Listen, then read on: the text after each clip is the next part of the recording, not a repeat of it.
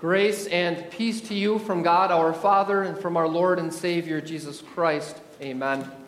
The Word of God that I'd like to study with you today will focus on our reading from 1 John, but I'd also like to bring in those other two readings, especially the themes of light and darkness. Are you afraid of the dark? Maybe you should be. I'm sure it's happened to you like it happens to me. You're lying in bed in the middle of the night, the lights are out, it's dark out, and you hear something or someone. Now, when my kids were little, it was usually them. They'd sneak up in the middle of the night. They'd stand right next to the bed until you opened your eyes, and all of a sudden, they're there. They're older now. They don't do that. But I still, when I hear something, I say, hello? Just to see if they're wandering around. If there's no answer, well, then I can see out of my bedroom door into the living room, but just a sliver, so I just watch to see if anything's moving out there. It always seems like there's shadows passing, but probably just my imagination. If I can't fall back to sleep, then I have to get out of bed and go look. You don't want to wake anybody else up, so you try to just peer around the corner in the dark to see if there's any danger lurking. And usually there's nothing there, but sometimes if you just can't shake it, you have to turn on the lights. Because then you can see. And that light brings feelings of safety and security. That's true not just with physical light, but with God's spiritual light as well. Today, the Apostle John warns us about living in darkness and encourages us, almost begs us, to live in the light. But now we have to identify, what does that mean, to live in darkness or to live in light? Well, let's start with darkness, which begins from the time we're born. I know people still don't like to hear it, but the Bible's clear that because we're born in sin, we're born in spiritual darkness, or sometimes we say we're born spiritually blind. Sin so covers our hearts and our minds, and in a sense, even our eyes, that we can't see God. We simply do not know who He is.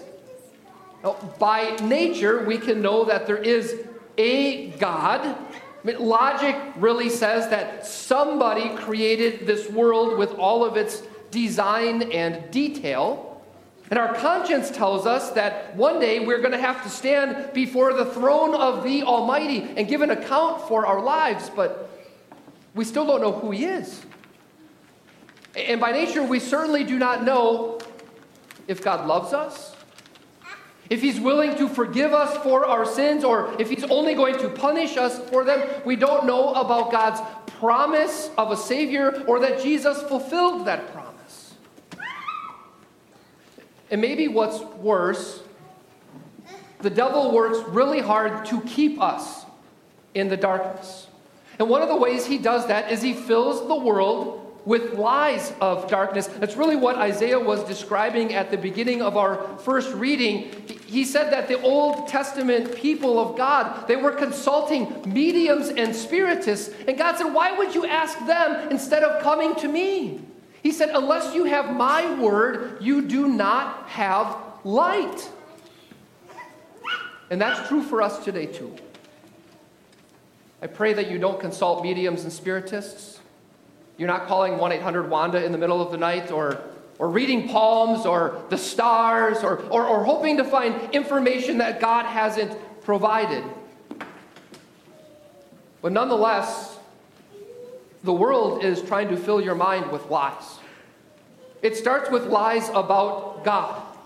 If the world can convince you that there is no God, that's the easiest lie, and there are more and more people in this world who have simply dismissed God, and now you constantly hear, trust the science. And it used to be that science was an observation of God's work.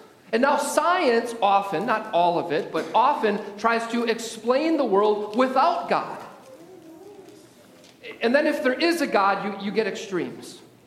Either God is evil, because what kind of loving God would allow pain and suffering and sickness and disease and war and death? If he could get rid of it, why doesn't he just make it all go away? Or you have a God who is loving, but by loving they mean accepts all of the evil and would never punish anyone. That leads to lies about humans. Again, on the one hand, there's a complete denial that we're born sinful, because nobody wants to think that we're evil. And so instead, the world tries to convince us that deep down inside, people are essentially good. On the one hand, the world says that if you want to count for something, you have to live up to its standards. You have to look a certain way, or dress a certain way, or act a certain way, and then you'll be popular or cool or influential. And on the other hand, the world says, oh, you can be whatever you want. You can even change your gender, and if you don't want to be a boy or a girl, well, then you can be a furry, or you can be an elf. You go ahead and pick. It doesn't matter how God made you. You get to decide. That leads to lies about life. I mean, really, if we're simply the top of the animal chain, our lives have no purpose. And so for many, they create a purpose, which is to, might as well enjoy it while you're here. Make as much money as you can, buy as much stuff as you can, make memories and experiences, and when that doesn't work, then eat whatever you want, and drink whatever you want, and smoke whatever you want, and if that doesn't work, then go find someone and be as intimate as you want, with as many people as you want, and you just keep searching until you find something, and then when your life is over, we'll have a celebration of life that apparently didn't go anywhere. Which finally then leads to lies about eternity. Again, extremes. On the one hand, there is none. When you're dead, and that's it. On the other hand, if there is an eternity, well, then you either have to please this mean judge God and hope that he accepts you, or he just accepts everyone. Lies. Darkness. And where does it all lead? Well, Isaiah described that too. He said, distressed and hungry, they will roam through the land. And when they are famished, because the lies never satisfy, then they become enraged, and looking upward, they curse their king and their God. And when they look back toward the earth, they see only distress and darkness and fearful gloom, and they're thrust ultimately into utter darkness. It's no different than the Garden of Eden. Satan deceived Adam and Eve into thinking that if they ate the forbidden fruit, nothing bad would happen, and instead they'd receive these blessings. Your eyes will be open, and you'll be like God. And as soon as they took a bite, it all disappeared, and all that was left was the darkness of sin and pain and suffering and death. And that's where it always leads. And so there's one more lie we have to address. It's the lie that you can live in the darkness and in God's light at the same time. See, if the devil can't get you to completely ignore God, then he just wants you to think you can have it both ways. And we have to wrestle with that. Because there are a lot of believers who are still at least dabbling in the darkness. That's what John's describing in our reading from his letter. He said, we know that we have come to know Jesus if we keep his commands, but whoever says, I know him, and does not do what he commands is a liar. And the truth is not in that person. And then at the end, he says, anyone who hates a brother or sister is in the darkness, and they walk around in the darkness. They do not know where they are going because the darkness has blinded them. There were all kinds of Christians in the early church. Well, at least they claimed to be Christians. I believe in Jesus, but they were still living in the darkness. it's not my job to judge your heart. God knows. But I do think it's to your best interest to look into your own heart and to ask, what lies are you tempted to believe? Are you overly concerned about what everybody else thinks about you, and so you want to meet up to the standards of the world? Are you overly concerned about making money so that you think you have to do it all rather than trust God to provide through the work He has given you? Are you so concerned about enjoying this life that maybe you kind of forget about the life to come? Today, John encourages us to just flee the darkness and live in the light. What's that? Well, it starts with Jesus. Jesus is the light, as we just sang. Christ is the world's light. If you remember creation, the first thing God created, right, was light. But where did that light come from? There was no sun until day 4. Jesus is our light. And Jesus was willing to leave the eternal light of heaven and enter into the darkness of this world. He began to bring light. Matthew tells us that Jesus is the fulfillment of Isaiah's prophecy, that even though the people were in darkness, a light was coming. And Matthew says, look, there he is.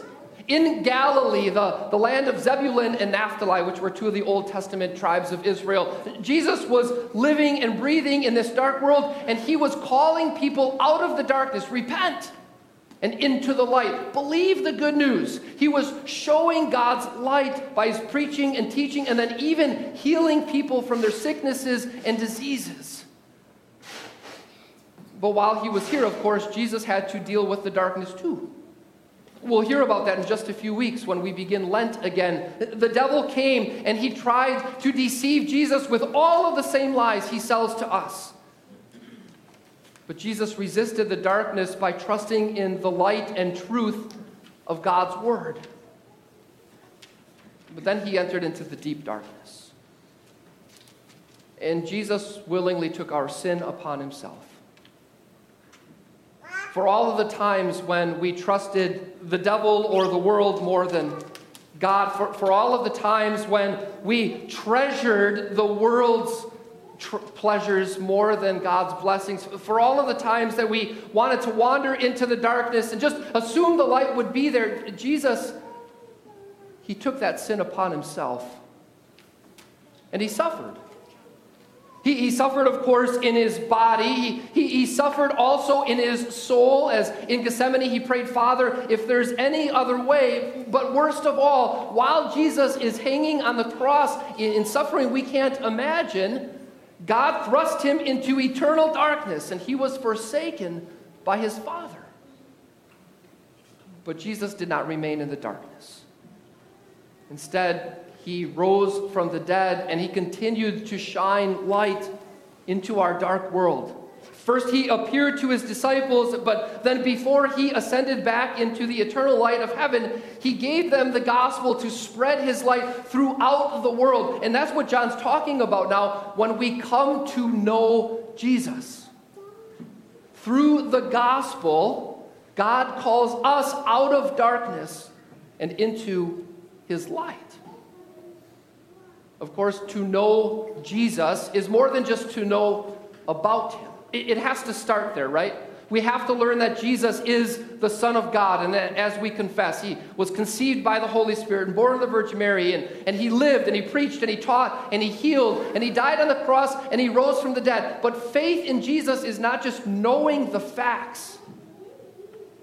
It's actually believing them. And that's what God wants for you. God wants you to believe that he loves you. God wants you to believe that because Jesus died on a cross, he has in fact forgiven all of your sins.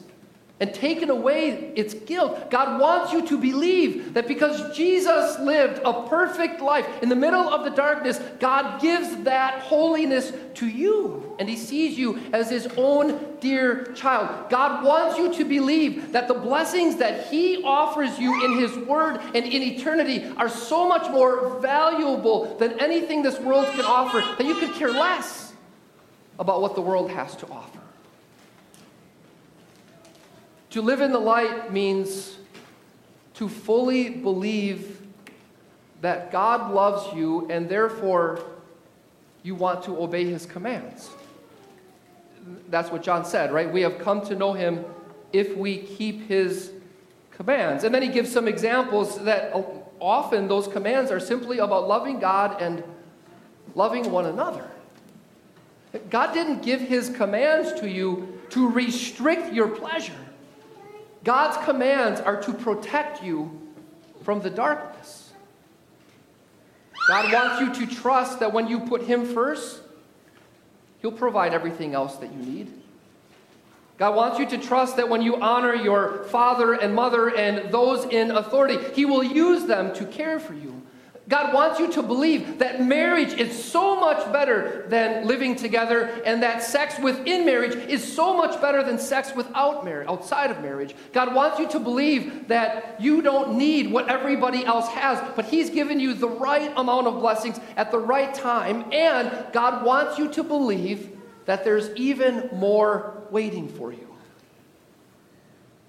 To live in the light, then, means to know Jesus, to trust in Jesus, and then, in love and trust, to live by his commands. I hope that you're afraid of the dark, especially the spiritual darkness, the lies of this world that only lead into everlasting darkness. And I pray that the Holy Spirit will continue to use the light of the gospel to give you faith in God and his love and his forgiveness and his life, all brought to us through Jesus Christ. And I pray that when you wake up in the morning, you will live every day in the light of God's love until you live in his light and glory forever.